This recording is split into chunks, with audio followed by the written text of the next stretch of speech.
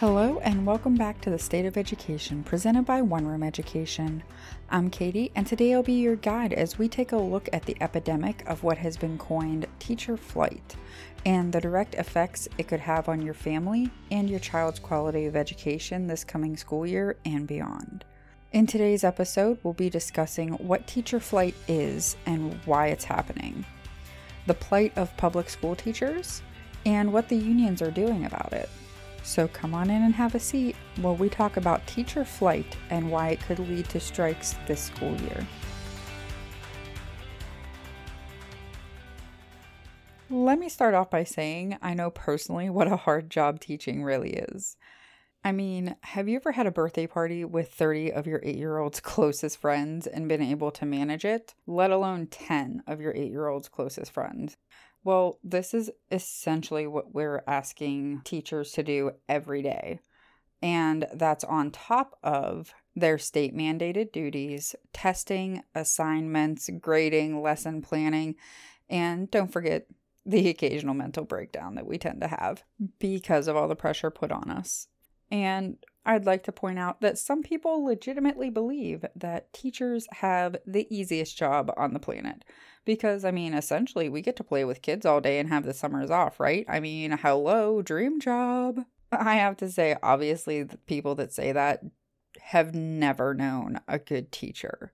Because a good teacher, and this is me speaking from experience with myself and my friends and teachers that I have personally had, a good teacher gives their entire being to educating the next generation so they can have a chance at a better future than we did. And if most people make mistakes at work, the company will lose money and you might get in trouble, but there's not really major stakes. But if teachers make mistakes, or if the school systems or education system makes a mistake, we lose an entire generation of our kids. And that is a pressure and a weight that teachers and administration feel every single day. And that's why almost all of the teachers that I know that are still in the field that I would consider the quote unquote good teachers, they start their days between 4:30 and 5 in the morning, and they don't get done until at least 11 p.m. that night if they're lucky. If they have state testing coming up, or if they have a paper that they assigned and needs graded or whatever, then they could be up for 2 or 3 days straight with an hour or two of sleep to make sure that everything gets done in a timely manner, because otherwise their administration will be on them. And in addition to all of this stuff, there's the financial burden that most teachers feel they need to take on to be that quote unquote good teacher. If you're outside of the education profession and you're looking in on elementary or high school, secondary teachers, there is a pressure to have a Pinterest perfect classroom, activities planned at least 2 to 3 times per week, and of course, don't forget that there needs to be the class parties as incentives for doing well on the assignments and assessments at the end of every quarter or semester. And I know that some of you will be thinking or saying out loud at this point, why do the teachers feel that they need to pay for this stuff out of pocket? Well, because the school districts usually don't have a budget for it. Any of the extra stuff that your kids are getting from their teachers that they don't get from other teachers is usually because it's not set into the district budget for the teachers to take from. So like a petty cash fund or something to be able to do those class parties and activities with that isn't directly from the teacher's pocket. Now, these things are extra. The Pinterest perfect classrooms, the activities, the class parties, those are all extra. But in addition to that exterior pressure for what society thinks a good classroom looks like, essentially, there is the additional reading, writing, and other resources that teachers feel the need to provide their classes with if their districts don't allot them a budget to do that. So this includes supplemental readings. This includes the supplies to actually complete those activities or assignments that are more fun for the students.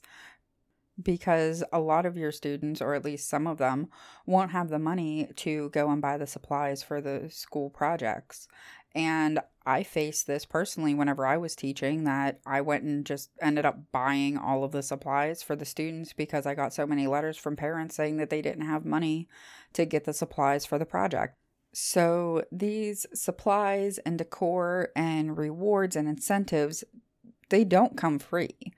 And a lot of people think that they're unnecessary, but they really are a necessity within a classroom to maintain morale for the students.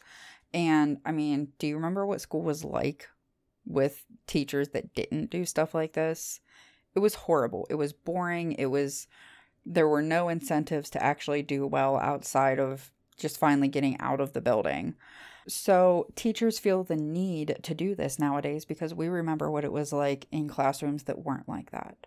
And as teachers, with all of these extra things that we're kind of expected to do by society nowadays, if you want to have any sort of semblance of work-life balance, it's almost a requirement that you purchase lessons online so that they can conform to the state standards that teachers are required to adhere to, which are, of course, ever changing. The standards that teachers are supposed to conform their lesson plans and unit studies to change every freaking year.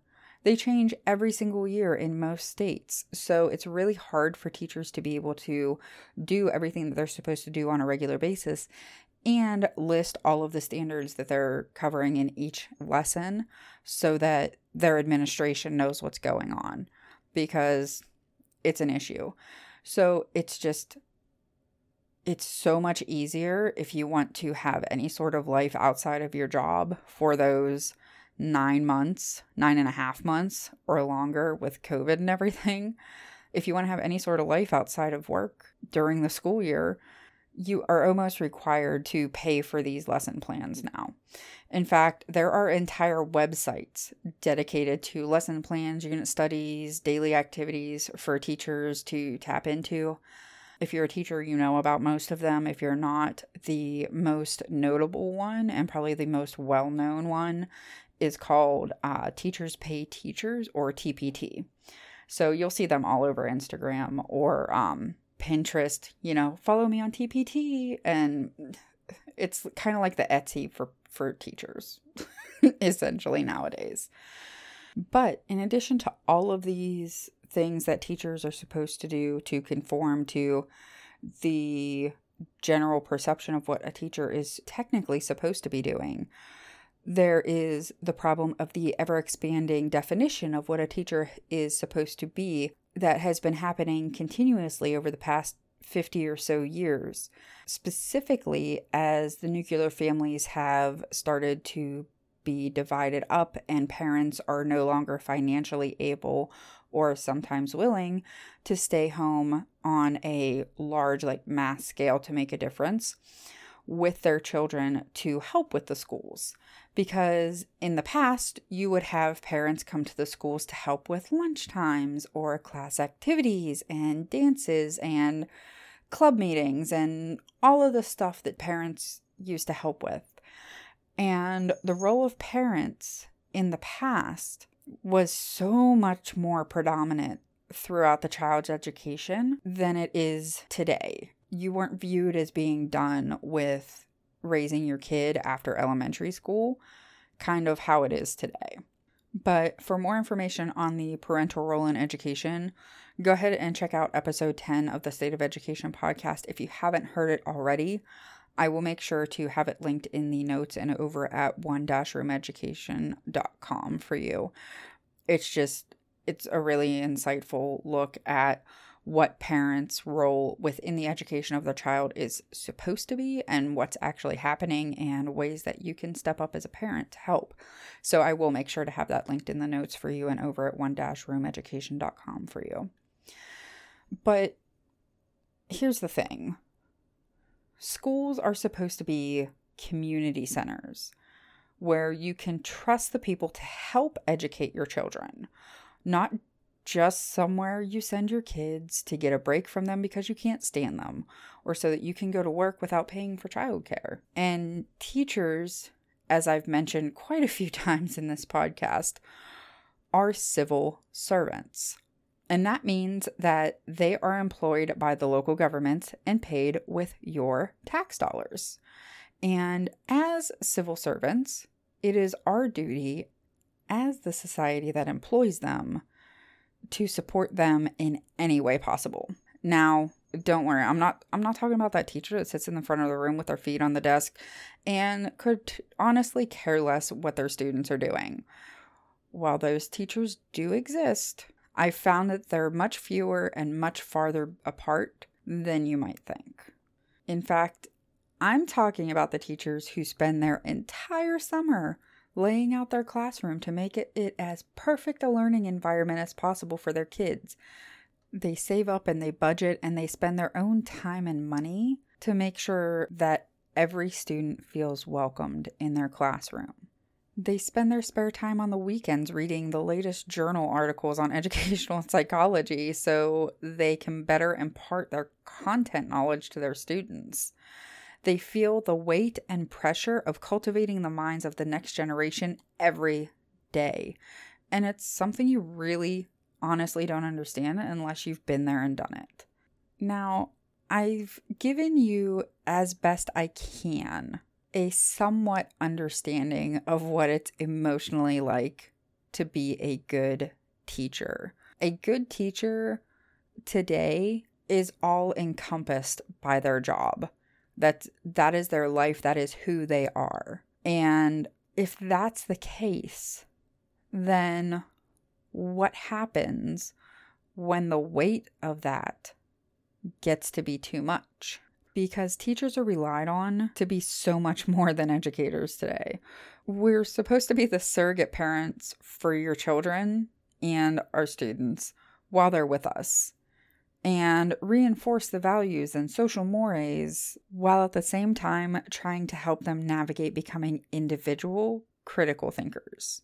Then we're supposed to be both removed from the rearing of our students, your children, and hold them accountable for their actions within our classrooms and the school at large without imparting those values. Does that make sense to anybody? You expect us to take these kids and these children into our schools, into our classrooms, into our lives, and not impart any sort of value either socially or politically. And that literally can't happen because we're supposed to make sure and maintain a classroom environment that's conducive to learning. Well, okay, yeah, that's true. That's great.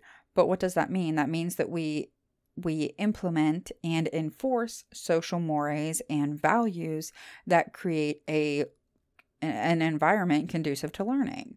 But we're also supposed to not do any of that while we're doing that and only help them become critical thinkers.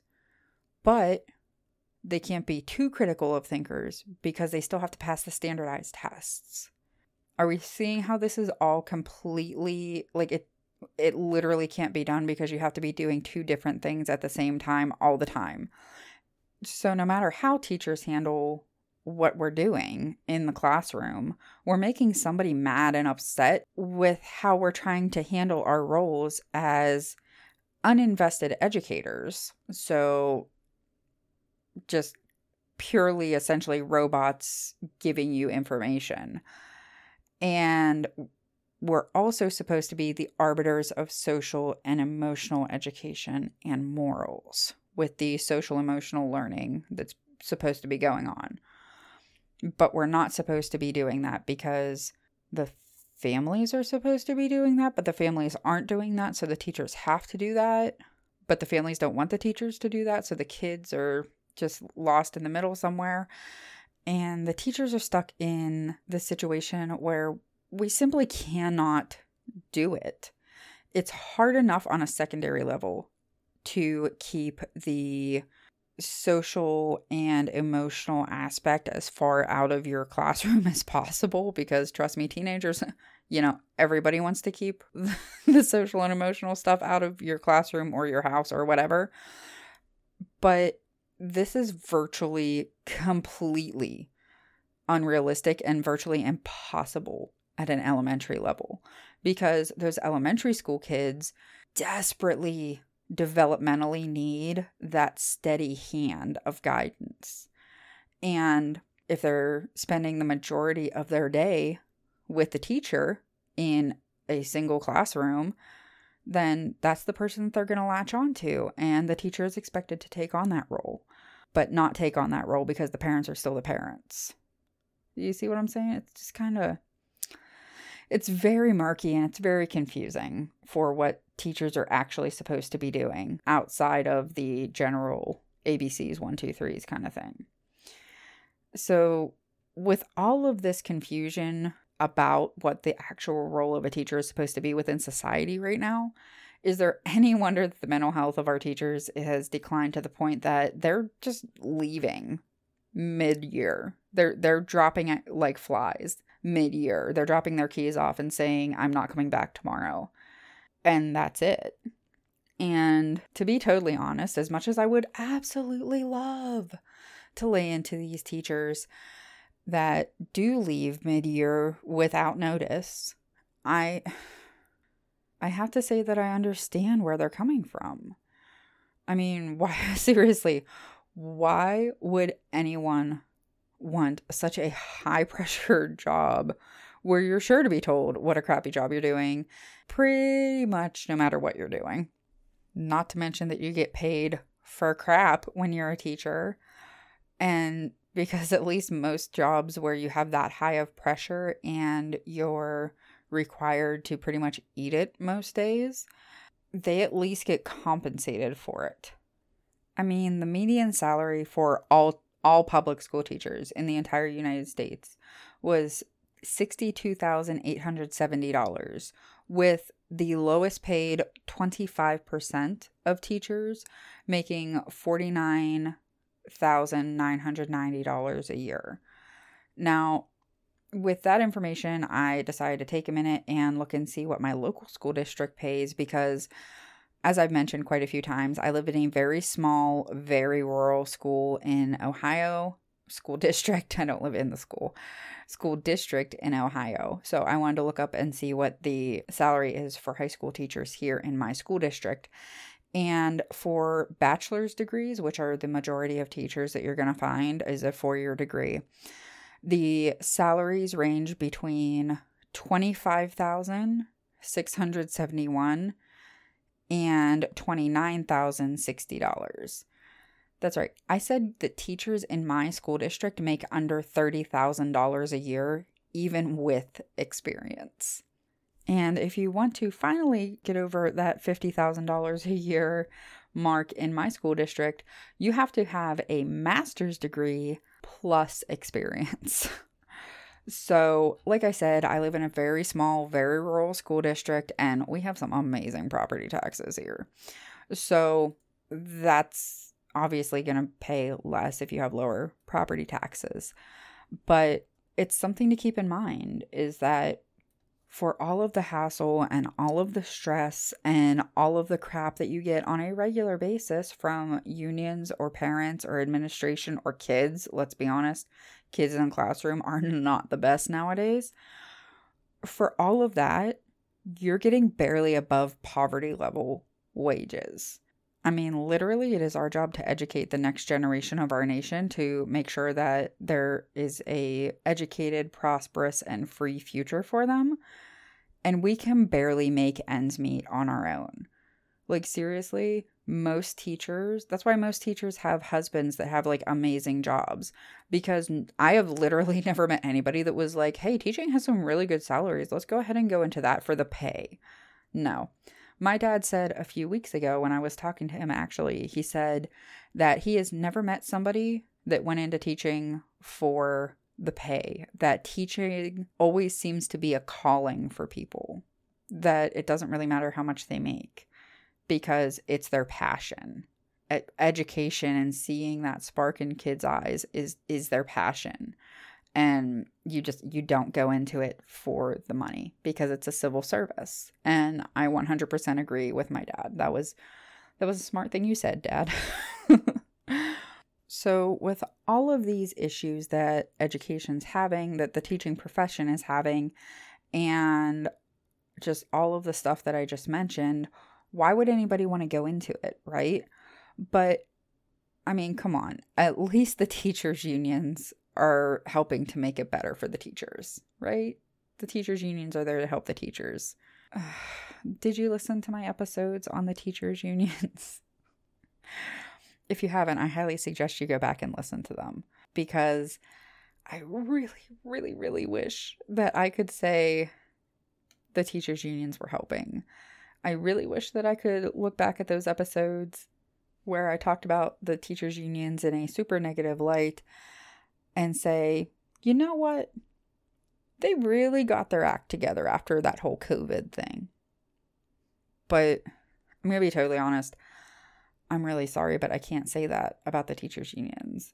The unions, amidst all of these issues that teachers face on a regular basis, these are just cumulative issues that anybody in the education profession knows are going on and have known it for years. But on top of that, with all of the COVID issues and all that stuff, what are teachers' unions doing? They're doing what they've always done. They're feigning that they care and have compassion for the teachers who are suffering due to their inaction as an organization. And that's just the truth of it. And during the COVID-19 lockdowns, we saw some of the worst that the teachers' unions have to offer.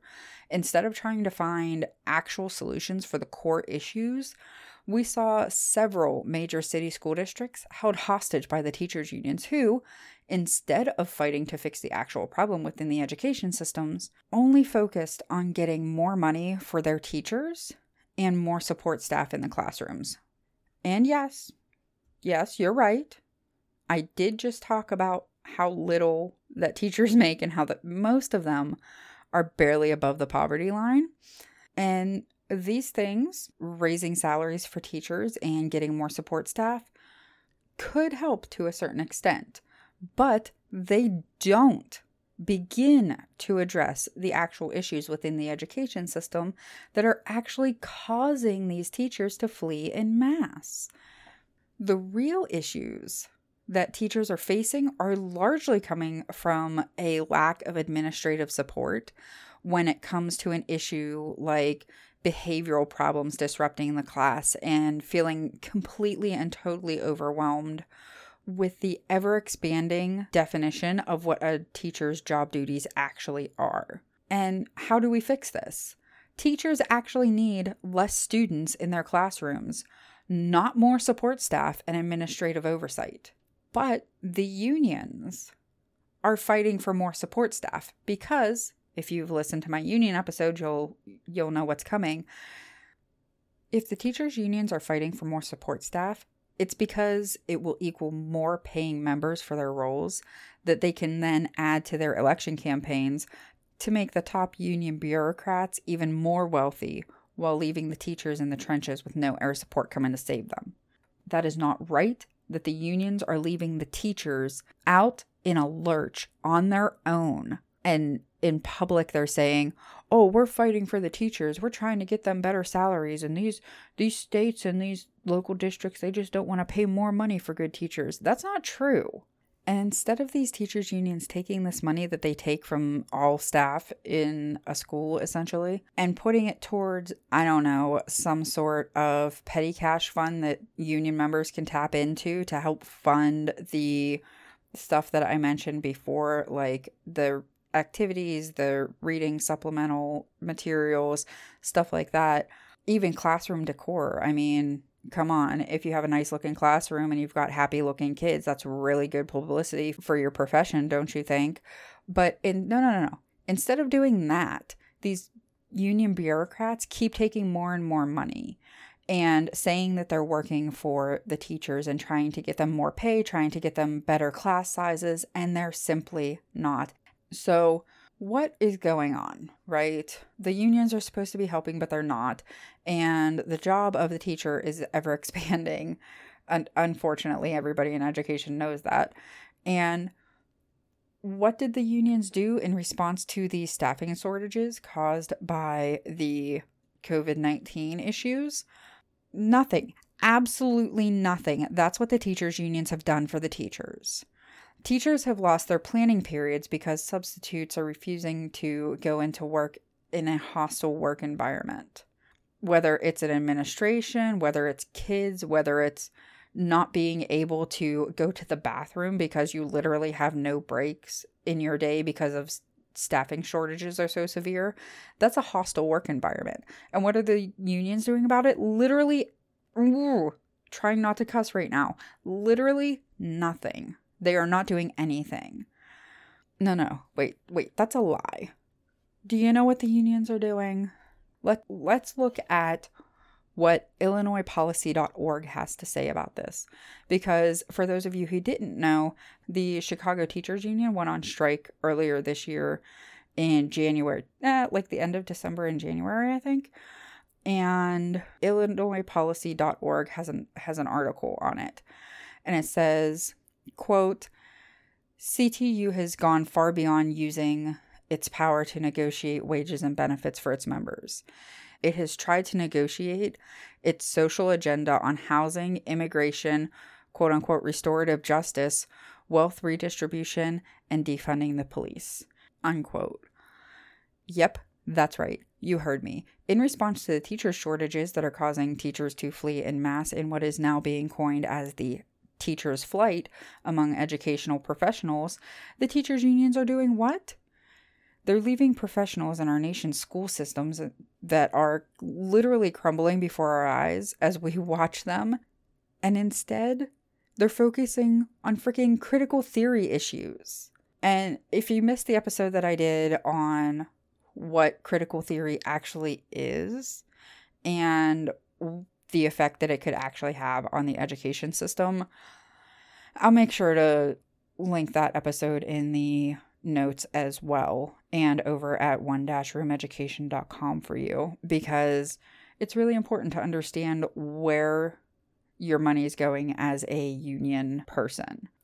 Now, with the lack of union support that these teachers are getting, what is it looking like in the classrooms? What is actually the reason for this teacher flight that we're seeing, this mass exodus of educators? And it's not just early career educators. That's like the first 5 years. It's not just them. It is like people that are close to retirement are just leaving the education field altogether. So what is actually contributing to this and why is it happening? Well, Ms. Magazine put it very well when they said in an article, why are so many teachers at their breaking point? COVID-19 has not only caused anxiety and fear among teachers for their own health and that of their families, they are also facing increased responsibility. Planning periods have been replaced with coverage periods, where teachers have to teach other classes when their colleagues are out, often due to illness, because the supply of substitute teachers cannot meet the demand. This means most, if not all, planning must be done outside of the school day. The article continues, the trauma students have experienced throughout the pandemic is now manifesting itself in misbehavior in the classrooms, and schools should invest in supporting students' social and emotional health, something that is often left to already overworked teachers. Continuing, in Iowa, a new bill would put cameras in classrooms, allowing parents to watch live footage of their kids' classes. In Indiana, teachers would have to submit their lesson plans to an online portal so that parents could oversee what is being taught each day and opt out if they opposed the content, forcing teachers to create entirely new content for those students. While supporters of these bills claim they would protect and even showcase teachers, the reality is much darker. In addition to creating extra work for educators, these bills could weaponize modern technology against teachers, opening the door to parental interference and lawsuits, unquote. Now, I will be addressing some of these legislative issues and the ideas behind them in a future episode. But for now, I'm going to say that I completely understand the issue that teachers see with this. And don't worry, don't yell at me. I also understand the worry from parents that caused these types of bills to be considered. But like I said, I'll be addressing that in a future episode. So make sure that you're following the State of Education podcast on your favorite listening platforms and over on our social medias so you don't miss any of that content coming your way very soon. So now that I've laid out all of this stuff for you, I've laid out what it's actually like to be a teacher and the emotional toll that it can take on good teachers in the best of times, let alone with all of the extra duties that are required because of the staffing shortages currently and all of the other stuff that got put on them during the pandemic and the lockdown protocols and all of that stuff. Is it any wonder that teachers are fleeing the profession as fast as they possibly freaking can? Yeah, I don't think so. I don't blame them at all. There's so much risk and there's a lot of reward, but it's just not worth it anymore. And honestly, if I was teaching in the classroom currently, I would probably be looking for a different job, to be totally honest. Now, I know that you're probably wondering, okay, Katie, this is all well and good and being a teacher sucks right now, but what does this have to do with teachers going on strike and my child's education getting all screwed up? Well, let's take a look at some of the issues that are going to be directly impacting your children this school year. And I'm sorry to say, it's not just the large cities that I absolutely love to rag on, you know that, but it's not just them this time. This is something that is going to be felt, and its ripple effects are going to be felt for years to come by everyone. And I really wish that I was being hyperbolic. I really wish that I was being a fearmonger or whatever, but I'm really not. And here's my evidence, okay? There is a absolutely stellar article, and you guys know that I don't usually say this. Like I'll take quotes from articles or whatever. This article is a freaking home run. It's from the University of Michigan Dearborn website. I'll make sure to have it linked in the notes and over at One-Room Education for you. It is called Teachers at the Breaking Point. A Dearborn education expert breaks down how teaching became a profession in crisis and why she still has hope for the future. This is from March 14th of this year, 2022, and it is written by Lou Blouin, Blouin. And I'm honestly probably just going to read at least some of this article to you, if not most of it, because this article is seriously so well written, and the amount of information that this author was able to pack into this shorter type article is absolutely phenomenal. And speaking of phenomenal writing, I do want to point out that some of this information is covered in a few articles over at one-roomeducation.com. So I will go ahead and link to those articles in the notes and over at the show notes and references over at one-roomeducation.com as well. And if you want to get information similar to this, make sure that you sign up to get One Room content straight to your inbox over at one-roomeducation.com. So let's go ahead and get into this article from the University of Michigan Dearborn. It starts out, quote, "A few weeks ago, the National Education Association, the largest educator union in the country, representing more than 3 million people, released some startling results from a recent survey. The headline-grabbing reveal that 55% of its teachers now plan to leave the profession earlier than planned was jarring enough. but dig deeper and you'll find all kinds of troubling news. That more than half stat was true across the board, whether teachers were early, mid, or late career. And the numbers were even higher in Black, 62%, and Hispanic Latino, 59% educators, who were already underrepresented in the field.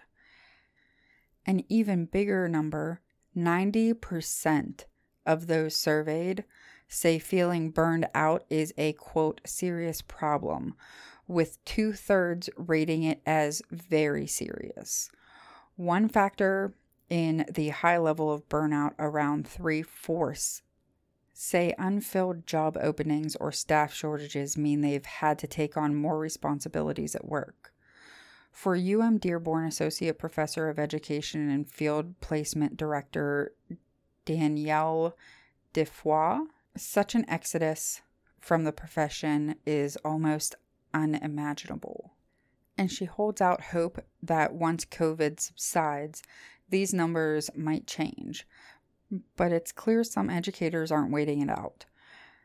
The situation has reached crisis levels in many districts, and Defoy is personally measuring it with a number of phenomena she's never seen in her 20-plus years in the field. Teachers leaving in the middle of the year, once a rarity, is happening regularly now. Principals in partner districts who she just helped connect with recent grads from our program are coming back again and again, often for additional recruits at the same grade level, an indication, she says, that they're losing veteran teachers. I recently saw a Facebook post from one of my students who just graduated in December and was hired right after graduation, Defoy said. Since she started, 2 of the teachers on her grade level team have left, and she just heard a 3rd person is resigning. She must be in utter shock at what she's facing. As a new teacher, you need mentorship and support from veteran teachers. And to read that she might now be the only one on her team, that's terrifying. The current shortages are also triggering ripple effects and feedback loops that are exacerbating the already fragile situation. Defoy says when teachers are leaving positions mid-contract, many times they're not leaving the field. They're simply changing schools. Because there are shortages everywhere, schools that can offer more pay, signing bonuses, or other benefits are luring teachers away from districts with fewer resources, where the staff shortages and challenges facing students were already more pronounced. When a teacher leaves mid-year, this obviously disrupts the experience for K-12 learners, but Defoy says it also erodes the capacity of teams of educators who rely on each other for support and mentorship. Another trend she's watching closely. To plug holes, districts are recruiting pre-graduation senior education students as permanent subs. Now, I'm going to stop reading this article right there because in a few of the articles that have come out or are recently coming out over at one-roomeducation.com and in a couple of the previous episodes of the State of Education podcast, I have mentioned that this was going to become an issue. And that it is an issue because a lot of the districts nationwide are starting to offer up bonuses and retention bonuses and stuff like that. And some of the places that aren't able to do that, that are really, really in dire straits, some of these districts are actually being forced to bring in parents and bring in other community members to act as substitute teachers because they can't get enough subs, or either permanent substitutes, so that's like a long-term sub position until you can hire someone full-time, or as day-to-day subs because they just aren't available. The subs aren't working. So it really, really leaves these districts in a lurch, and it leaves them in a really hard position because not only are these districts facing this teacher flight that we've been talking about and the reasons behind it, but they're also facing an issue where people aren't going into the education field anymore. There are so many other options on the market that are so much easier that people that are coming up that should be training in the education field, they're just not willing to put in the work or the effort to do it anymore, because look at all the crap that teachers are getting and they're all crazy anyways. So why would I want to enter that field for the pittance that they get paid anyways, when I can make, I don't know, 6 figures selling drop ship on Amazon from Alibaba or whatever. You know what I mean? It kind of makes sense, but these districts are being hit from both sides. They're seeing this teacher flight and headhunting from more affluent districts and stuff like that. But they're also seeing it from the other end, where these colleges and the universities aren't being able to put out enough teachers to replace all of the ones that are being lost to the field. So it's creating this really, really insane kind of loop that's happening with the education system. And the fact that these class sizes are getting so big, that's why. The fact that teachers don't get, literally don't get any breaks during the day, that's why. That's the core of the problem that's not being addressed, is that teachers and support staff are leaving the field, and new teachers and support staff are not being minted by the education system in the United States because there's no incentive to become a teacher anymore. It's a frowned upon job, essentially, and it doesn't pay well enough to incentivize people to come into it. Like nurses, they get pretty decent pay. So even if you don't necessarily want to do that for your job, you'll at least do it because you get paid well. And teaching doesn't have that because, again, it's a civil service job. So your pay depends on the budget of the school district from the property taxes that are paid, which depends on the economic situation of the place that you live. So if you look at all of these issues that I'm talking about currently, these are all issues that have been topics of previous episodes of the State of Education. And I know that sometimes whenever I'm recording these episodes or when I'm editing them, I'm like, I wonder if you're going to think that I'm hopscotching around too much, or, you know, how do all of these topics come together? But this is really where they all come together, is in the classroom with your kids, with your students, with your grandkids, with your neighbors' kids, with your community, with the future of your community. And I usually like to keep it kind of upbeat and, you know, there's a light at the end of this tunnel. But when it comes to the topic of teacher flight and the repercussions of it throughout the education profession, I really don't see much hope.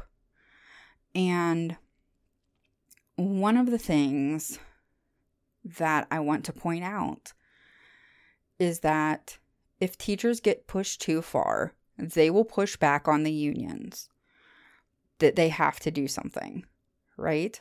Because if too many people leave a union chapter, the state or the national union will look at them and say, what are you people doing? And then a strike will ensue to get smaller class sizes or to get more support staff, usually, because smaller class sizes don't benefit the unions.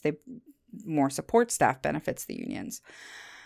And so that's why I see the teacher flight issue directly connected to the unions potentially going on strike before the end of this school year.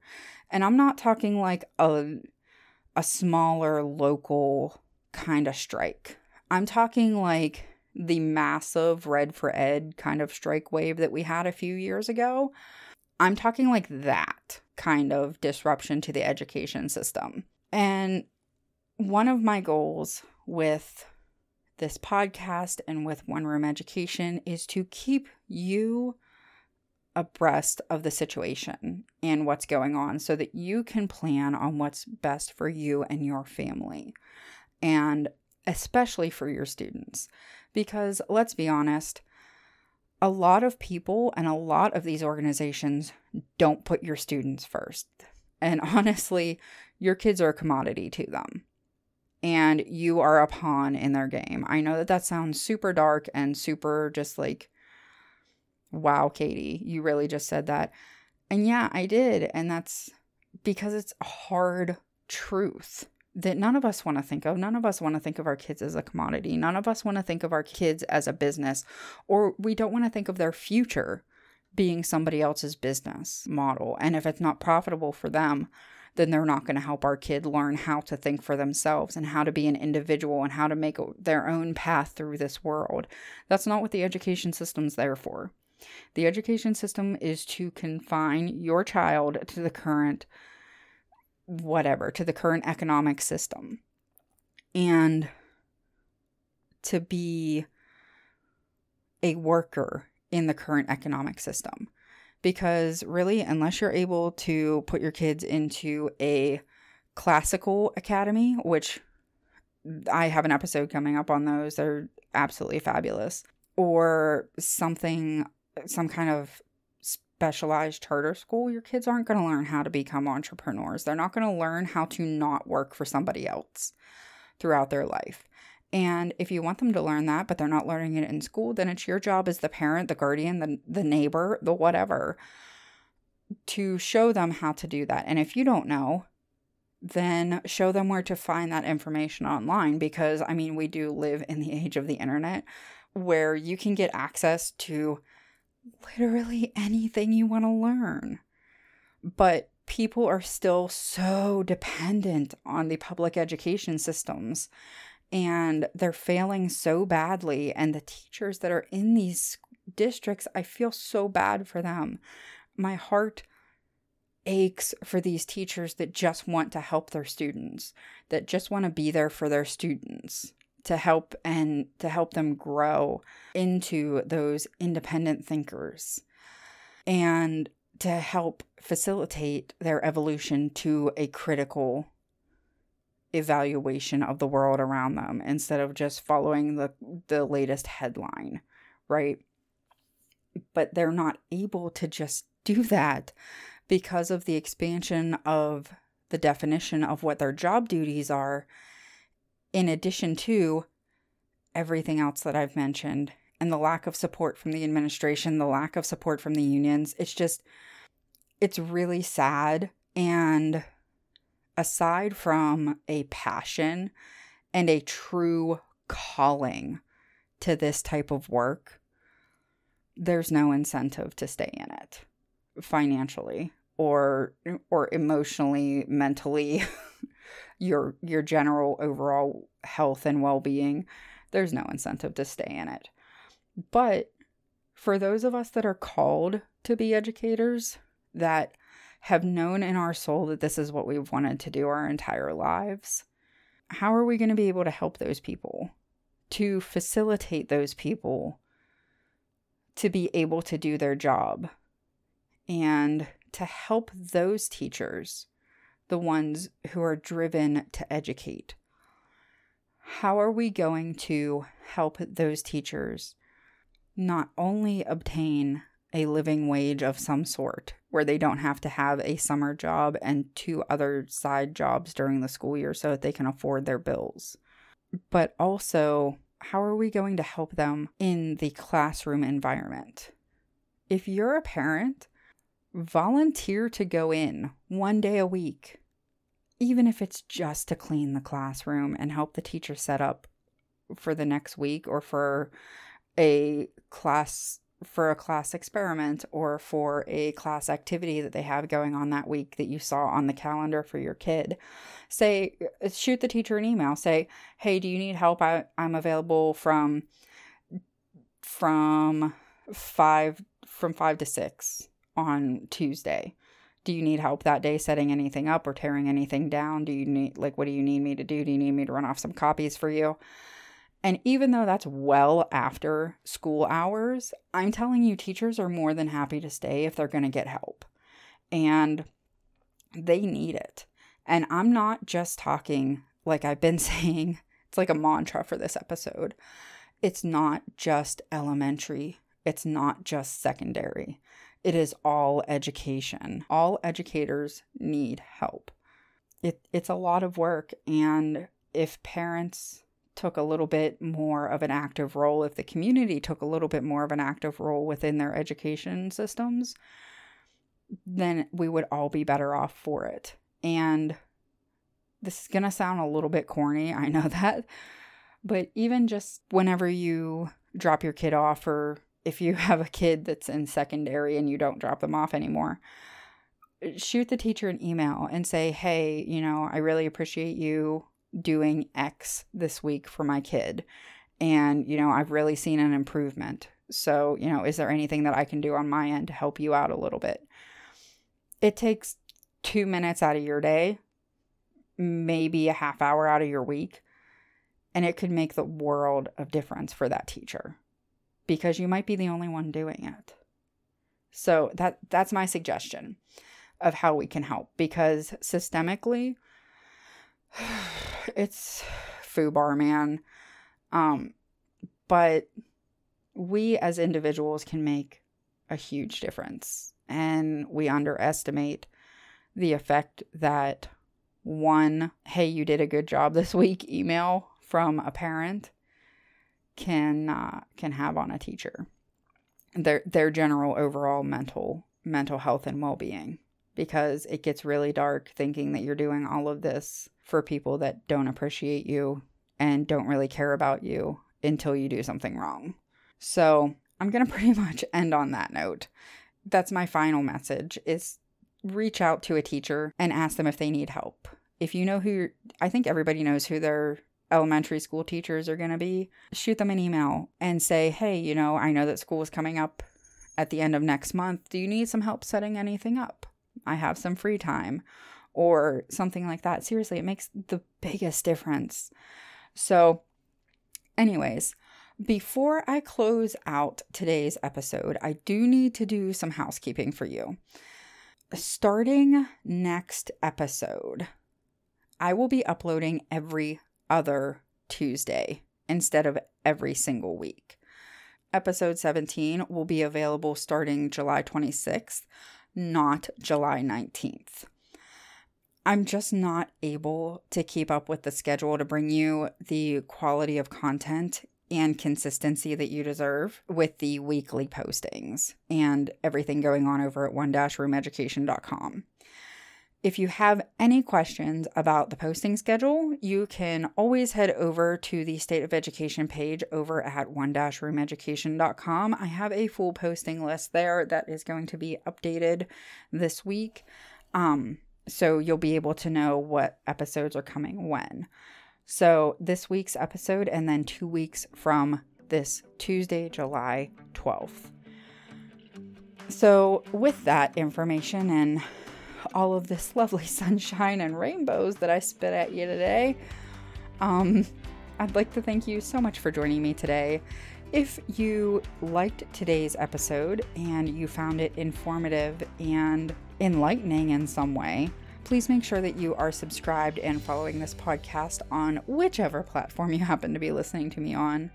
Please make sure to head over to one-roomeducation.com to get the full catalog of One Room Education content, as well as ways that you can support my work. While you're there, make sure to sign up to get One Room content straight to your inbox every time we upload new content. If you would like some behind-the-scenes content and general inspiration for education people, please head over and follow me on my socials. On Facebook, Pinterest, and Rumble, I'm at One Room Education, all one word. And on the Instagram, I'm at OneRoom_education. Thank you so much for joining me today, and I am so looking forward to seeing you next time as we continue our discussion of the state of education.